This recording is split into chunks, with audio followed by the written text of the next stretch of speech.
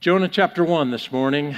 We are wrapping up one series while we're starting another, and I know it was cool in the musical realm to do crossover albums and stuff like that. Well, this is a crossover sermon between one series and another. We've been in our summer series in the Minor Prophets, and last week we kick-started a fall series called Salt and Light. Well, this really speaks to both. It speaks to the heart of God for our community, for how we are to move and act as Christ followers here in Wise County, as well as it speaks to the book of Jonah, a prophet in the Old Testament. Through the Minor Prophets, we've taken a look at a prophet speaking to his people locally on behalf of God's people. We've had a prophet who wasn't a prophet, who was a farmer speaking to God's people in the northern kingdom when he was in the south. We had a prophet who didn't speak words, but instead, by his own actions, by this living illustration, acted out God's heart for his people. And today we're going to look at a prophet who spoke the word of the Lord not to God's people, but to a pagan city. A pagan group of people who were far from God, but still spoke a prophetic message over them. And many of you are familiar with the story of Jonah, but we're going to jump in there, and my prayer is that you'll see it in a different light, and it'll truly speak to your heart again this morning. Well, verse 1, chapter 1, follow along. It says, "The Lord gave this message to Jonah, son of Amittai. Get up and go to the great city of Nineveh, announce my judgment against it, because I have seen how wicked its people are." But Jonah got up and went in the opposite direction to get away from the Lord. He went down to the port of Joppa, where he found a ship leaving for Tarshish. He bought a ticket and went on board, hoping to escape the Lord by sailing to Tarshish. Now, there's a map that's up here. Many of you might not just geographically get this picture, but this they say a picture is worth 1,000 words, and this shows what happened and what was going on. Jonah was in Israel, in that vicinity of Jerusalem, and it says he went down to Joppa, the port city, and instead of going 550 miles up to Nineveh, went toward Tarshish. Now, when I was a kid, I got thinking, okay, Nineveh and Tarshish, it's like going, did we go to Rome or did we go to Sunset? One way or the other one. No, like 2,500 miles thinking, okay, I'm going to somehow get away from God here. And it wasn't just the fact that one was on the utter ends of the earth back then, the known world, and one was just, up the street. Nineveh, as I mentioned, it was a pagan city. It was a center of pagan worship. It was a center of just all things not God. That was happening in Nineveh. Now, Tarshish, on the other hand, you might think, okay, he was just getting away, going to the Bahamas, going somewhere nice beaches out there. No, that might have been on his mind, but more so, this was a settlement of the clan of Benjamin. A lot of God's people, one of the clans, the tribes of Israel, had settled out that way. So in fact, Jonah going to Nineveh was actually going to a place where it was familiar. There were his kinfolk. If you were Texan, you'd say there had kin out there. And so in fact, he was running from God, but running to what he knew to be a safe place and a safe environment. This is where he was going. This is what he was doing. Read on in verse 4. It says, "But the Lord hurled a powerful wind over the sea, causing a violent storm that threatened to break the ship apart. Fearing for their lives, the desperate sailors shouted to their gods for help and threw the cargo overboard to lighten the ship. But all this time, Jonah was sound asleep in the hold. So the captain went down after him. 'How can you sleep at a time like this?' he shouted. 'Get up and pray to your God. Maybe he will pay attention to us and spare our lives.'" So this is like 9 alarm fire going off in the middle of the ocean or in the middle of the Mediterranean Sea. The winds and the storm come up. This ship is getting tossed back and forth. The sailors and all these, hardened sea people, who are these sailors who are used to this, they're scared for their life and they think they're going to die. And here is Jonah in the bottom of the boat, fast asleep. A side note here, and you could maybe say this is a sermon within a sermon, but oftentimes I get asked the question, Pastor, how do I know what God's will is for my life? How do I know where He's calling me to go, what He's talking to me about, where He's sending me, what He wants me to do? A logical question. I won't ask for a show of hands, but I'm sure if I did, each and every one of us have asked that question. How do I know what God's will for my life is? What am I supposed to do today? What am I supposed to be about while I'm here on planet Earth during the span of years that's called my life? Well, without being insensitive, let me just simply say it's not that difficult. It's not that difficult. And you're saying, Pastor, you don't know my life. Well, no, let me just back up and say, if you slow down and you tune in to God enough, if you know the heartbeat of the one who created you and placed you here in the first place, chances are you're going to have a good idea, maybe not down to the finest details, all of the little tiny sub-notes and the footnotes and the endnotes and all those things, but you're going to have a pretty good idea what you need to be doing and what He wants for your life.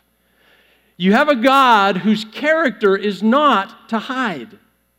When you look right at the character of who God is and what He is like, God is a God who is constantly showing Himself and revealing Himself and making His purposes known in the world. Paul in the New Testament goes so much so to say that even those who don't know Christ, those who are far from God, they have no excuse because God is a God who reveals Himself even in the nature around us.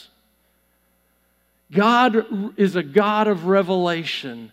God is a God who is always speaking. God is a God who is always showing Himself. God is a God who is always nudging, always providing some correction, always just whispering in our ear. If, capital I, capital F, underlined, circled, highlighted with a Sharpie, if we would listen and tune in. And so it's not that difficult. Now, please don't hear me saying it's super easy and we get it right all the time. But it's not that difficult to know the will of God for your life. A couple of side notes. One, not all opposition is of God. Okay? At the same time, not all clear sailing and smooth sailing is of God.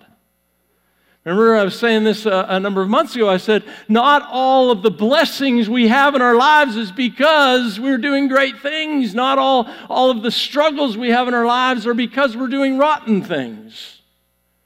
And yet so often we tend to migrate to the areas of smooth sailing because we feel like the smooth sailing areas are the only places that are of God, and the ones where there's rough weather ahead and the difficulty, we feel like, how could that possibly be of God? But maybe, just maybe, like Jonah, God is leading and calling you into a difficult setting in a difficult situation. I was telling someone after the first service, here was Jonah trying to escape one storm in Nineveh and ended up in a far worse storm in the middle of the Mediterranean. So when it comes to the will of God, we're called to be aware. We're called to listen. We're called to assess and discern. And truly know that in the will of God there is peace, there is calm, there is resolve in our lives. And we can be in a storm and still experience that. Peter calls it comfort in the midst of affliction. Parakletos on thlipse in the Greek. He talks about peace in the midst of a storm. So what's on the outside doesn't indicate whether or not we are in the will of God or not. It's what's on the inside and how in tune we are to our Father in heaven. Tuning in to Him. If we're not in the will of God, there's fear and lies and confusion and worry and compromise and doubt. All of those things are swirling not just on the outside, but deep on the inside too. And so we continue to ask the question, what is God's will for our lives? And we ask as if we don't know. And as if we can't know. How many of you have sat back without even thinking, if you just asked that, I wonder what God's will is for my life? And we ask that question as if we can't know. And yet I'm here to tell us, you can, we can, I can. Most times, though, we question because, I'm speaking for myself, and I believe on behalf of all of us, we question because we don't like the first answer we get. God, what's your plan and what's your will for my life? Well, Jonah, I want you to go to Nineveh. Is there somebody else up there I can talk to? You know, I really don't think that's your will, God. I really, I've analyzed the data. I've tried to figure it out. What drugs you're on when you're thinking about that. But this cannot be your will for my life. Isn't it true? We get questioning God. Why? Because it looks like a storm on the horizon. It looks like, how could this possibly be a good thing? And we start second guessing and doubting, and we don't like what we're hearing, and so we go looking for plan B. Or we go manufacturing plan B. We find another counselor. We find another friend. We find another mentor in our lives. We find another church, or God forbid, we find another pastor. Someone who's going to say something that we want to hear. If we just listen, we would know and we would understand and we'd hear God's will. We shy away from storms, and as I was just kind of chewing on Jonah's life, I really believe the Lord just brought something to mind. And He said, Jonah wasn't the only one in Scripture in a boat, in a storm, sleeping. I was like, you're right. You're right. You ever thought about that? We have an account of another person in a boat, in a storm, sleeping. So, does that mean that Jesus, in a storm, in a boat, sleeping, was outside of God's will because there was a storm raging around him like it was in the book of Jonah? Does it? Jonah was heading in the wrong direction. He was outside of God's will. A storm arises. He's outside of God's will. We have an account of Jesus in a boat, in a storm, in the middle of a sea, much smaller sea, but it was still something that everyone was terrified for their lives and asked the exact same question. How can you be sleeping at a time like this? So does the storm indicate the wrong direction? Does the storm indicate the wrong placement? Does the storm indicate God putting up the brick wall and saying, you are outside of my will? No. The storm outside doesn't indicate that. The storm inside the person's heart indicates that. What was going on? You see, when they woke Jesus up, He said, peace be still. When Jesus was sleeping, the reason why Jesus was sleeping, one person has said this, I've quoted this many times, there are no storms in the kingdom of God. And where the kingdom of God is, there are no storms. And see, in that place, Jesus was fully in the will of the Father. It didn't matter what was raging on the outside. See, the storm that you are in is not an indication of God's blessing or His disappointment with you. It's situational. But knowing the will of the Father indicates whether there's a storm on the inside or not. two exact similar settings. One was in the will of the Father, the other was not, even though the storm was raging on the outside. I told you, a sermon within a sermon. So what do? They throw Jonah overboard. And you know the story. He ends up in the belly of a fish or a whale or a sea serpent or a leviathan, however you want to interpret it. He ends up there, spit out on a beach, has a come to Jesus moment in the middle of this predicament, and he's spat up on the beach. And then chapter 3, the Lord speaks to him and says, you know what? Taps him on the shoulder again. He says, I want you to go to Nineveh. And Jonah's saying, I think I got the message.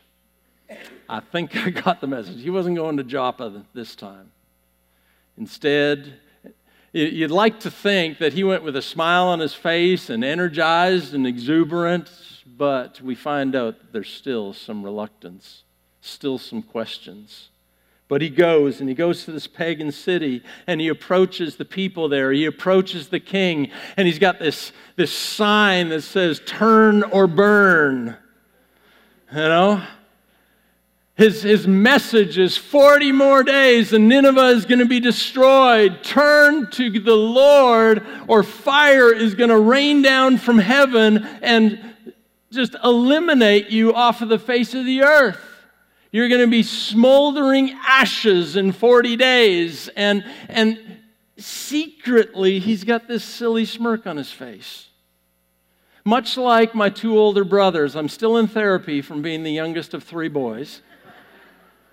But there's this look on their face when I would do something wrong, I would get caught, and my mom's words were, just wait till your dad comes home.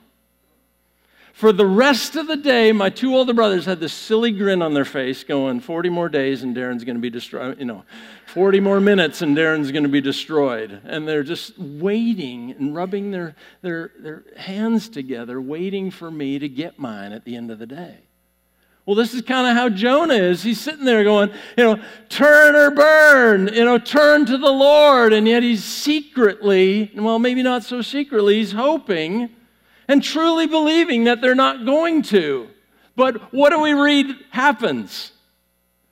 He goes to the king, turn or burn, turn to the Lord, 40 more days and you'll be destroyed. He goes to the people, 40 more days and you'll be destroyed. And what do? They go, okay, sounds good to us. Yeah, yes, God's the one true God. And they don't just verbalize it, they show it. It says they tear off their clothes. The king puts off his kingly robes and he puts on sackcloth and ashes, which is an outward sign of inward grieving, and their hearts are broken and they repent. And the king goes out, sits on an ash heap, and he covers himself with ashes, and he's truly repenting of his sins and the city's sins. And Jonah's sitting there going, that wasn't expected. You weren't supposed to do that. And it wasn't just the king, it was every single person in that city turns to the Lord. And Jonah's sitting there just going, okay, what just happened? What just happened? And he's just shocked. Isn't it amazing how so many times we underestimate God? Like we presume what God can do or will do or is capable of doing. I remember a youth pastor of mine said one time, got up, and I'll never forget this. He says, if you can't think of the one person, the baddest of the baddest, mean, no good guys in your school turning their hearts to the Lord, then you've limited God and underestimated what God is capable of doing. We talked about this in our men's group a few weeks back. The fact that God loves the worst of sinners who has yet to turn their heart to the Lord. Christ died for that person. God is able, capable, willing, wanting, fully capable of turning that person and redeeming them and saving them. And here's Jonah, presuming that this city is way too big and way too evil for God to do anything. And yet in verse 10 of chapter 3, Jonah 3:10, It says, when God saw that they had done what they had done and how they had put a stop to their evil ways, He changed His mind and did not carry out destruction He had threatened. Now, there's some people who, yes, I understand. God's the same yesterday, today, forever. This is one of those kind of things where God changed His mind. How many of you believe that God can do what God wants to do? And if God wants to change His mind, He is fully capable of changing His mind, hear me, without changing His essence and changing His character and changing who He is. Is God the same yesterday, today, forever? Yes. Can He change His mind within the constraints of His sameness? Yes. You go into the New Testament, you go into the way of Jesus' healings while He was on earth here, and even He had the authority over the healing process. God can change His mind without changing His character. And here God relents. His plan, what He intended was to punish sin. But yet here in repentance there's a change and there's a turnaround, and He changes His mind. I love Paul in 1 Corinthians. He says, who can know the mind of the Lord or the thoughts of the Lord? His ways are higher than ours. There's no way we can wrap our mind around Him. To wrap our mind around everything that God is and what He thinks about is to lower Him to our level and eliminate the need for a God. Because we all become gods ourselves if we know everything He knows. So here, there's a change. And Jonah doesn't like it too much. He, for lack of better explanation, he blows a gasket. He goes on this tirade. He throws the baddest temper tantrum you've ever seen. Think of the last time Walmart, someone with a 2-year-old, and the 2-year-old has hopped out of the cart, rolling around on the floor because they can't have the candy that's on the shelf. It's that kind of temper tantrum that's going on. He's red in the face. He's beating his fist. He's doing whatever. He is having a meltdown. He's kicking dirt. And so anyways, he climbs a hill, and he sits down, and he has a moment. It's a big moment. He's mad. Look at Jonah chapter 4, verse 2.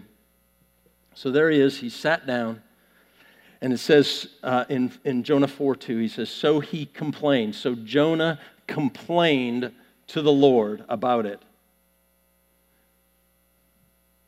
Didn't I say, God, before I left home, that you would do this? Didn't I?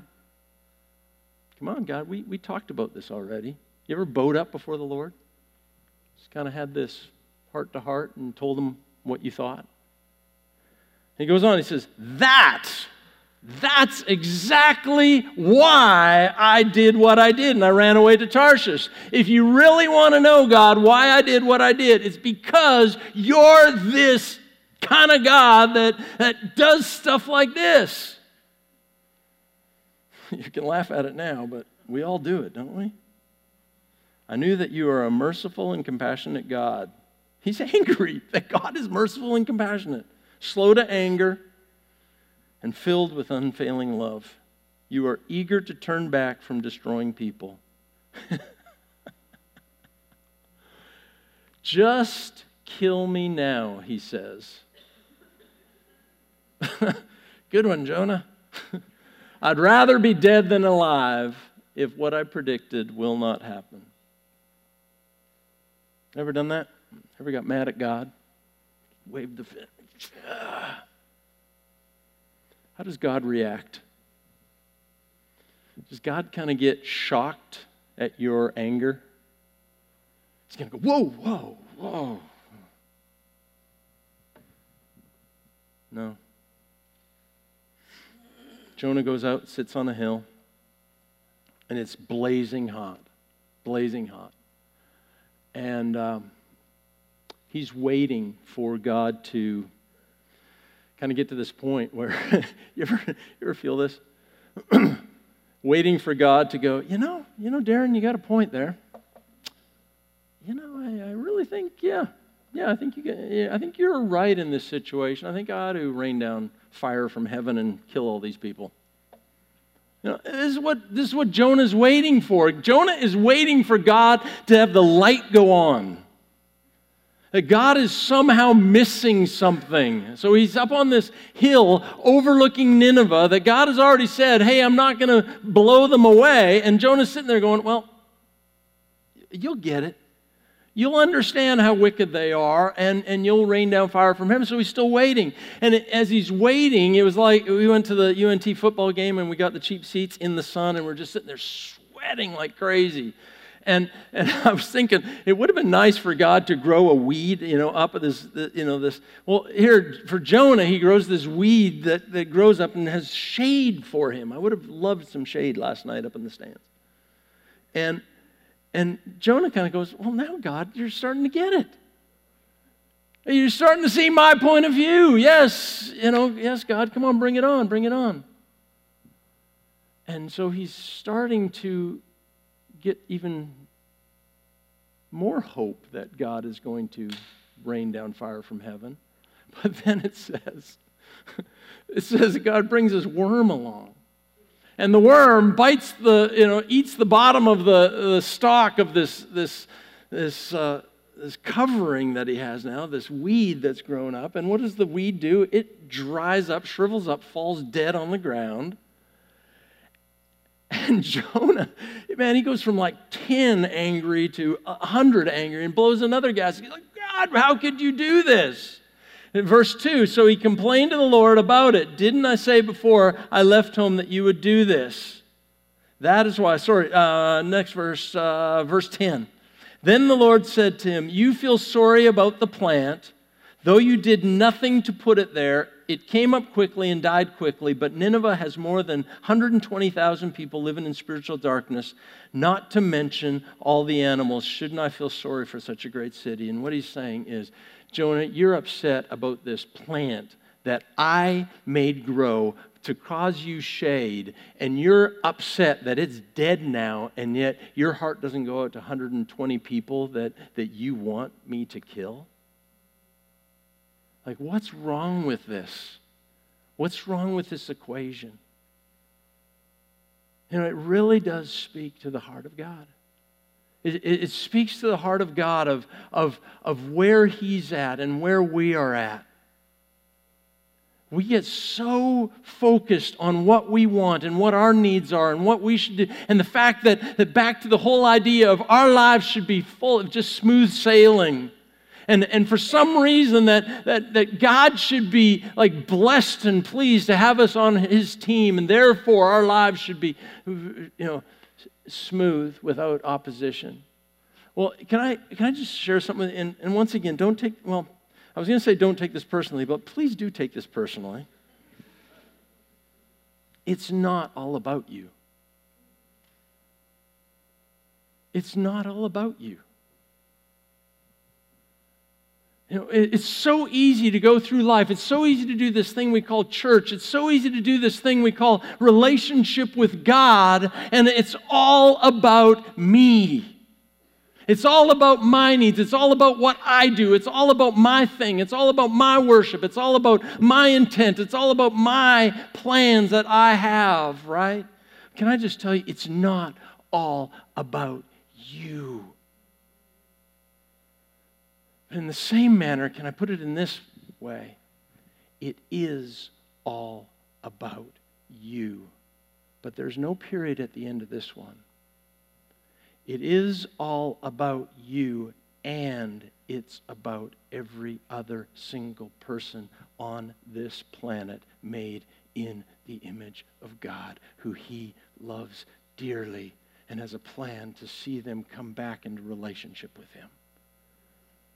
So it is about you, but it's about you, and it's about you, and it's about the person working the gas station down the street, and the person who's working on the oil field down in the next county, and the person down in Fort Worth, and the person in Dallas, and the person in San Antonio, and the person in the next state over, and the person it is about each and every single person. So it's not about you, period. It's about you and you and you and you and you. And what is the heart of God? in all of this. So you see where I'm going with this, that yes, this is a message on a prophet. This is wrapping up one series, but it's a springboard again into what is it that God has called us here for in these days and weeks and months and minutes and hours that we have to live and breathe and serve the purposes of God.